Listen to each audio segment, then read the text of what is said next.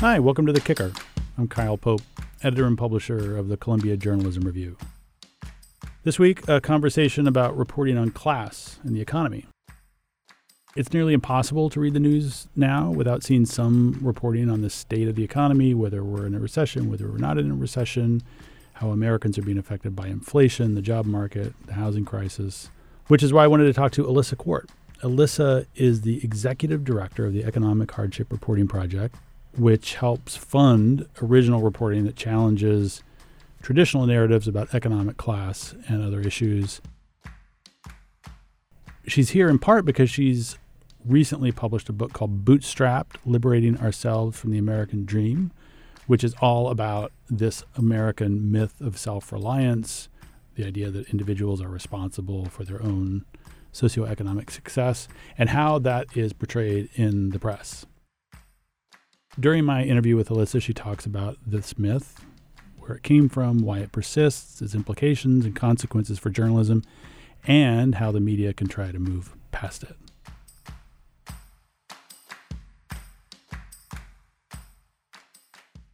Alissa, great to see you again. Oh, it's great to see you too. Thank you for being here, and congrats on the book. Oh, thanks so much. Great to be here. Great to talk about the book. Great to talk about Economic Hardship Reporting Project and the work we've done together. Yeah, and I should mention that Alissa is a contributor to CJR, and we've worked with the Economic Hardship Reporting Project, which we're thrilled to continue doing, and I'm so happy we've been able to write these stories in the past, so thank you. Oh, you're welcome. I'm so interested in this topic because it's how I grew up with this mythology around the American dream and what it was going to be, and then I watched it. And this is not about me, but it's interesting because I watched it kind of unravel for my family. Like my father especially was really into it, and then he hit basically a wall, and it was like it was a moment of like, wait a minute, this doesn't add up. And I've often thought the press coverage around advancement and sort of your station was all screwed up. And I also spent some time living in Britain, where this sort of class system is very much ingrained, but I think also very outdated. Talk to me about your interest in this. Like, why did you decide this is something you wanted to tackle in book form? Well, there's a few reasons, right? One is that, like you, we all have a relationship with this particular thing, like about driving yourself to achieve, about the familial expectations, societal expectations, ideas about what you should be able to do naturally, ideas about being deserving or undeserving, and how that sort of relates to success, right? So that I have that too, and I can talk about that. But also because I run the EHRP, I was constantly seeing people at the lower end of the economic gradient who were being kind of punished by readers and viewers who sent me letters and comments and sent them letters and comments asking why they lived the way they did, asking why they were single parents, why they were living in affordable housing, or why they were homeless, very accusatory. And I just wanted to get to the bottom of what I consider toxic mythology or folk psychology that brought us here. And, it is a media story because, I now have a search for the term, Google alert for self-made man. And every obituary practically describes, like some local worthy as having been self-made or bootstrapped his way to success, and I always want to know, was that actually the case? And why are they being framed this way? But it's such a common storyline and a kind of unquestioned storyline often. So I felt like that, as somebody who thinks about the media critically, that was also part of my interest. It's so timely because it just seems like a lot of the politics that we're seeing right now is tied into this. People's fear that their kind of God-given trajectory has somehow been interrupted.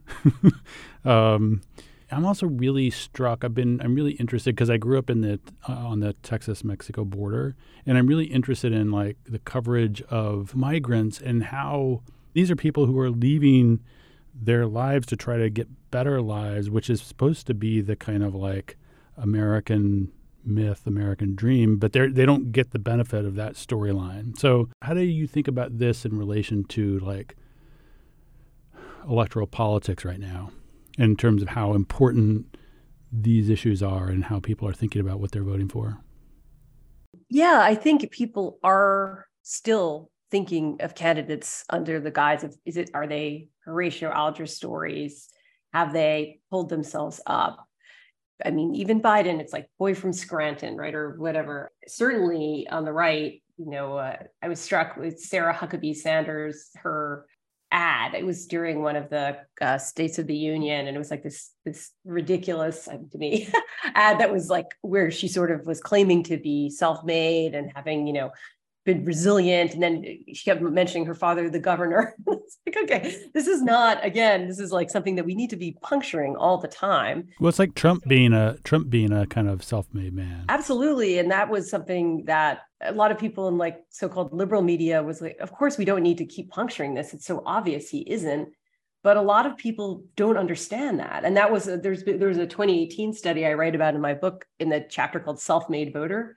They polled voters in Wisconsin, and after I think it was the midterms, it was like 2018, and maybe it was a little earlier as well. And many of the Republican leaning voters thought that Trump was self-made. And so the research team presented all the information to them about the ways in which he wasn't self-made. Some of them were actually shocked. And 10% said they were less likely to vote for him afterwards. So I thought like that was, maybe we haven't been leaning in enough to puncturing these stories with people because it seems so self-evident, but you just would have to keep repeating the historical and biographical information about people to show that it is not true, that they are not self-made. Why do you're in your book, you call this rich fiction, this sort of myth. Why do you think journalism has played along as long as it has? Well, I think a lot of journalists come from, we've talked about this, we've written about this together as OCDR, you published me writing about this. A lot of people who are editors and writers come from privileged backgrounds. And I think, I'm not going to say that they're prejudiced because of it, but I think that they're probably less likely to see the myth as starkly as, say, some of the writers at EHRP who experienced homelessness. They would sort of know that just because somebody went to a good college and came from a well-off background, there's this sort of presumption that they're somehow more effective, more deserving, right? That's the rich fiction. And doing as much work as I do with people who are not from that background, or even close to being comfortable, have sometimes exploded that life, right? I sort of really don't believe in this deserving, undeserving binary anymore. On a cellular level, I don't believe it. I want to refute it. Look, I did go to one of these colleges. I'm not decrying it. I'm just saying that maybe it was the fact that I did work so hard that showed me that this idea of deservingness was problematic. What was your own, you alluded to it just now, but what was your own sort of economic background growing up? What did that look like? Yeah, my parents, they taught at a community college, and then they wound up teaching at CUNY, one of the 4-year CUNYs. So they were like really middle class. Their grandparents, though, were not initially English speakers. My grandparents, their parents. And so I spent a lot of time with them. And I think that really shaped my sensibility, that I, had a very profound relationship with people who were not necessarily always at ease in English, and work with their hands and define themselves by that. So, for a long time, journalism wasn't populated largely by people from Ivy League schools. For a long time, it was considered a kind of working class profession, right? It was a trade where a lot of people, this goes back into the 50s and 60s, but almost entirely men. A lot of them didn't have college educations, and they lived in the same neighborhoods as the people who did stuff with their hands, tradespeople, cops. That was the milieu of journalism, and then it changed, and people started making a lot more money. Their family backgrounds changed dramatically. I wondered if you've tracked the kind of coverage of this and overlaid it over that change and the makeup of journalists and how that looks to you. Well, it's interesting you bringing that up because it's part of what I think about with our assigning, right? Because Economic Hardship Reporting Project, roughly 37% of our grantees define themselves as working class or working poor or financially unstable. And there's a lot of things within that, right? Like being financially unstable might be that you can't pay your rent for a couple of months, but that you could last year. So it's different from experiencing homelessness or coming from a working class background. These could all be different things, right? But I do see it a bit of trying to have a corrective, Ray Suarez, one of my collaborators, the great newsman, had this line, "News today is created by the rich for the middle class about the poor." And I see part of what we're doing at EHRP is disrupting that, even if it's just the middle class reporting on itself, or people who are lower income reporting on the rich. I mean, just having a kind of more class aware attempt for inclusion, a class sensitive media, which, it was sort of more organically that when you had reporters who were not college graduates, as you were pointing out, or were in local newsrooms, came from their towns. The one caveat I'd have to say is a lot of these were white men. And when we're trying to recreate this more class inclusive cadre of reporters, it'd be great if we had, we work for at EHRP, where I think 68% of our contributors are women, that there's a different gender mix, that there's a different race mix.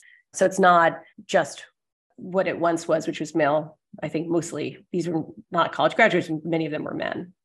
I think the last major piece you wrote for us was about a year ago. It was called Against Poor Reporting. And you were sort of calling for a way to think differently about this kind of reporting, and which is also what the book is like asking people to rethink what this myth means and how it sort of affects people. Have you seen any shift in the last year or two in how these issues are covered?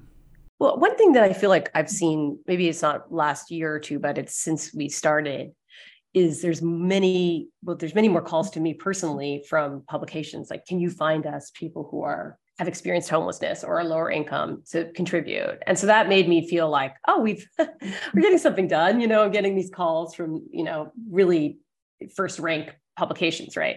But also I see people now trying to create fellowships and pipeline writers from class diverse backgrounds as well. I see other nonprofits that aren't even journalistic nonprofits having fellows who are working poor. And I was like, okay, so this is sort of catching on. And also, I mean, honestly, the kind of dawn of the local newsroom, the local nonprofit newsroom, the sort of smallish, I don't know, like Arizona Luminarium. I'm just thinking of the people, the new one in Maine, and I met a bunch of these folks, and I was thinking, this is part of the recreation of this, because again, they're from these areas. It's not just the kind of so-called coastal elites that are now populating these publications. So I felt like in some ways, like this is part of our project too, to try to diversify geographically as well, because sometimes it's the same thing, right? If you're getting reporters in Mississippi or Kentucky who live there full time, have been born there, and you really work to find more diverse reporters there, you're going to be disrupting some of that, the master narrative of these elites that met, their first day of Harvard and went on to run U.S. News and World Report or whatever. I can see why it's good news that they're calling you saying, we need help on this, but also in a way it's also problematic. Like, this is something that they need to develop on their own, right? I mean, and I've heard this complaint from a lot of different communities where they get calls from reporters saying, hey, can you find me a person? And then they kind of lay out the description of exactly what that person should look and sound like a casting call approach to journalism. I think that's true. And I can see how that's offensive also. And, Alex Miller, who's our fellow, who had experienced homelessness and reported about it wonderfully. And just, I'm going to boast, he just won the ASJA for best first person essay about living in an SRO. When we did an event together, and he was just saying, I'm also a gamer, I'm also a millennial, like the ways that he is also he's part of other, I'm not going to say minority identities besides like having been homeless, but he wants to be someone who's experienced homelessness, who's a gamer, who really likes to read books, and that give that kind of dimension. And when you do have these kind of casting calls, they don't necessarily produce that, right? Because the person's supposed to write about the one thing that they're known for. Yeah, and they're also just looking for people who fit their stereotype about what these people are like. So how should newsrooms go about fixing this problem so they don't do that? I outlined them in some of those pieces. I have other things that maybe I should write them for you, Kyle. I have a bunch of other thoughts about, language. Again, like this is something that's interesting. Like people who I've spoken to who are financially struggling reporters hate the language that we use, like entitlements. Like we still use words like this, or even benefits. Like they'd prefer something that was more, value neutral, like assistance or subsidies or something, like instead of having this kind of beneficent or punitive language that we sort of just accept. There's definitely a moral side to a lot of this language, right? It's, you've done something wrong, so you're on one side, versus if you did everything right, you would be on the other side. Yeah. So that's something we can do. We can start thinking about that. I mean, I indicated that we should do person first reporting. I've also heard the opposite, though. I've heard some people saying like, I'm homeless, like that they want it to be more direct and frank, and the person first is like overplayed, which I thought was interesting. Mm-hmm. It's just let's go back to just saying what it actually is in the vernacular, like what people might say about each other, like he was homeless, rather than person experiencing homelessness.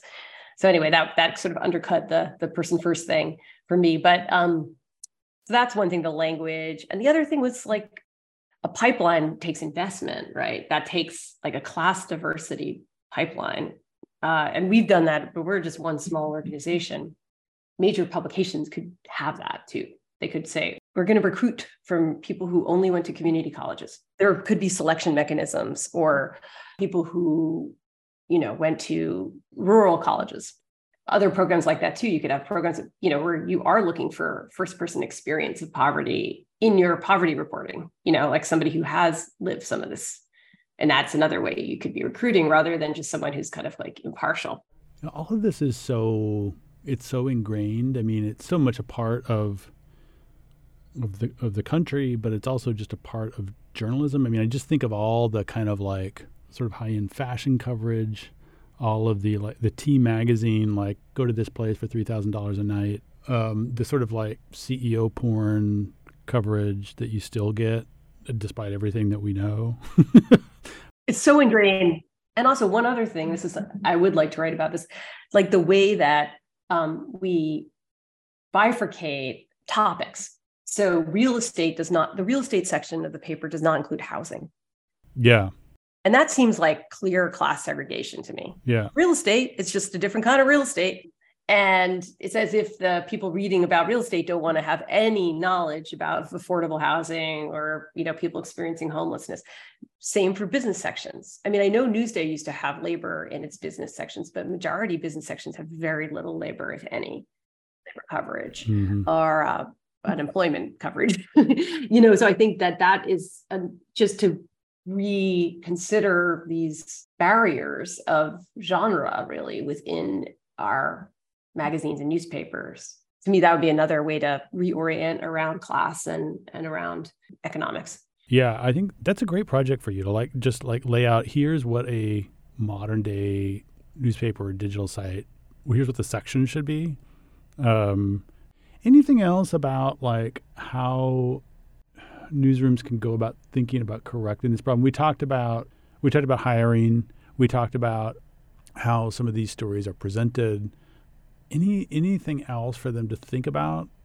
I see all this sort of coming together right now. I mean, I just think this immigration discussion, and I think it's very much tied up in this, like there's the undercurrent of like, well, they didn't pay their dues or whatever it is that they were supposed to have done, which is why people don't want them in their communities.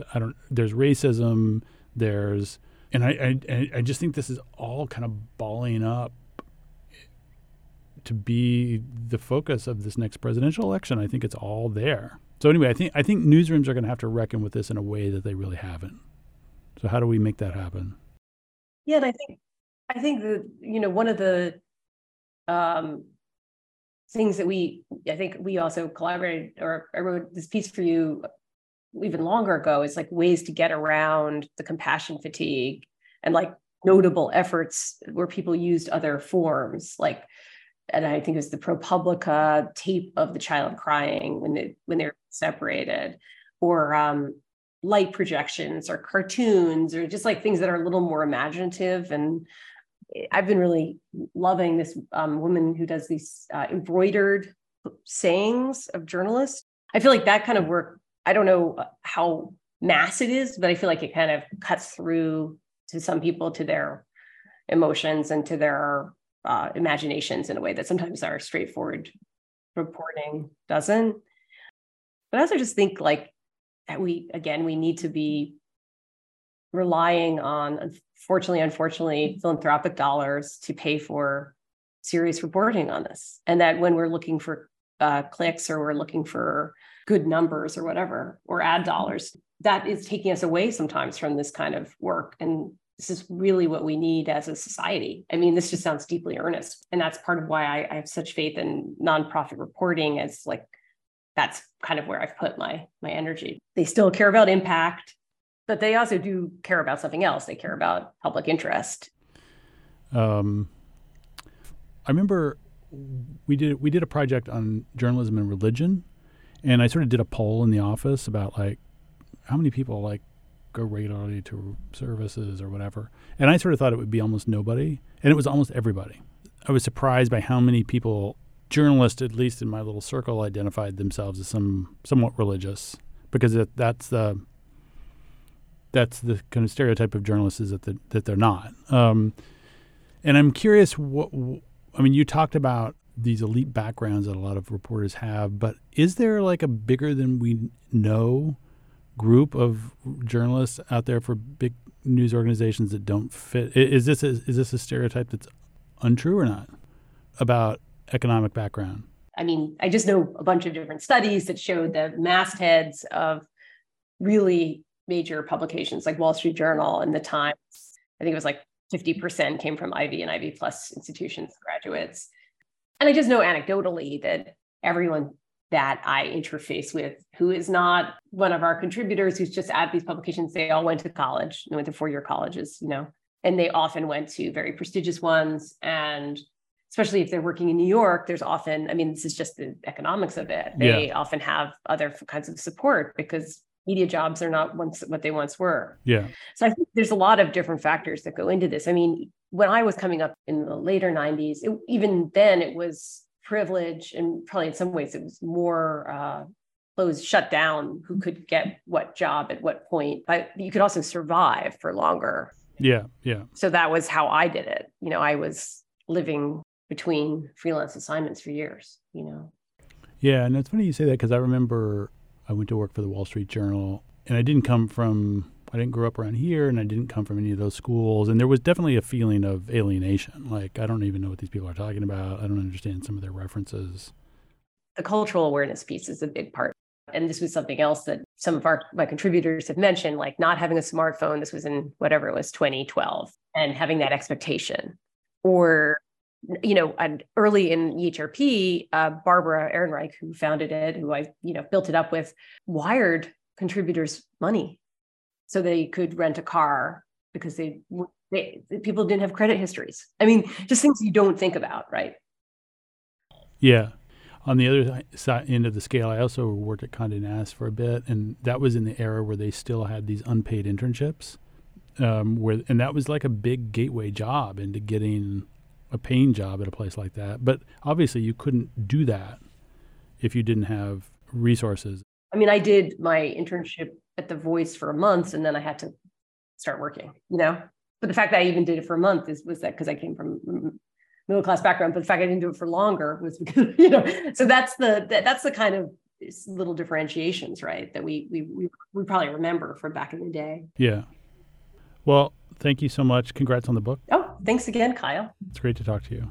Great to talk to you too. Thanks again to Alissa for joining us. If you're interested in reading Alissa's work, head to the show notes. you should definitely buy her book. You can find a link there. And read some of her pieces that have appeared in CJR. Thanks for listening. We'll see you soon.